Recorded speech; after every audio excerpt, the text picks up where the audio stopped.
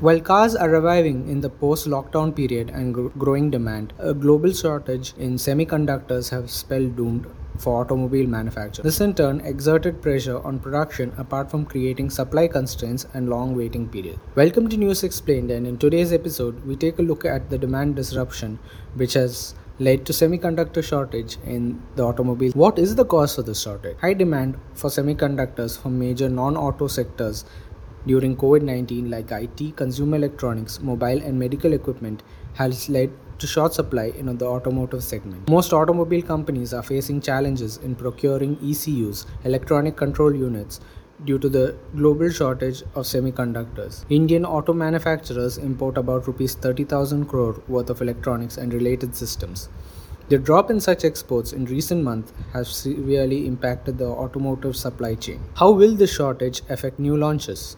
New cars that auto manufacturers launch in the market are increasingly use advanced technological devices, thereby increasing the demand for semiconductors. A report of EY India stated that while in the 1950s less than 1% of the total cost of manufacturing a car was comprised of electronics, today that cost goes up to more than 35% of the total cost of a car, which in all certainty is expected to increase to 50% by the year 2030. Of this, the bulk is comprised of semiconductors. Companies such as Ford, Mahindra and Ashok Leyland have raised flags over the short supply and indicated that it could impact the production in the coming months.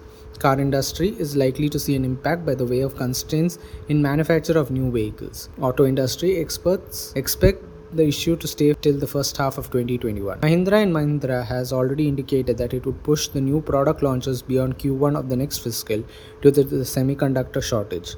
With experts saying that the demand-supply challenges of semiconductors for automobiles is likely to continue up until the first quarter of FY22, it is likely to be seen how companies react to this news and adapt. Toyota Motors and Honda Motors have enough financial flexibility to absorb more costs and maintain significant rating headroom even if the semiconductor shortage persists till the second half of 2021, according to a Fitch report. Will prices go up? Hetal Gandhi, director Crisil Research, said car companies have already undertaken a price hike in January due to the rise in input costs, and a further price hike would remain a key monitorable depending on the supply scenario of semiconductors. Thank you.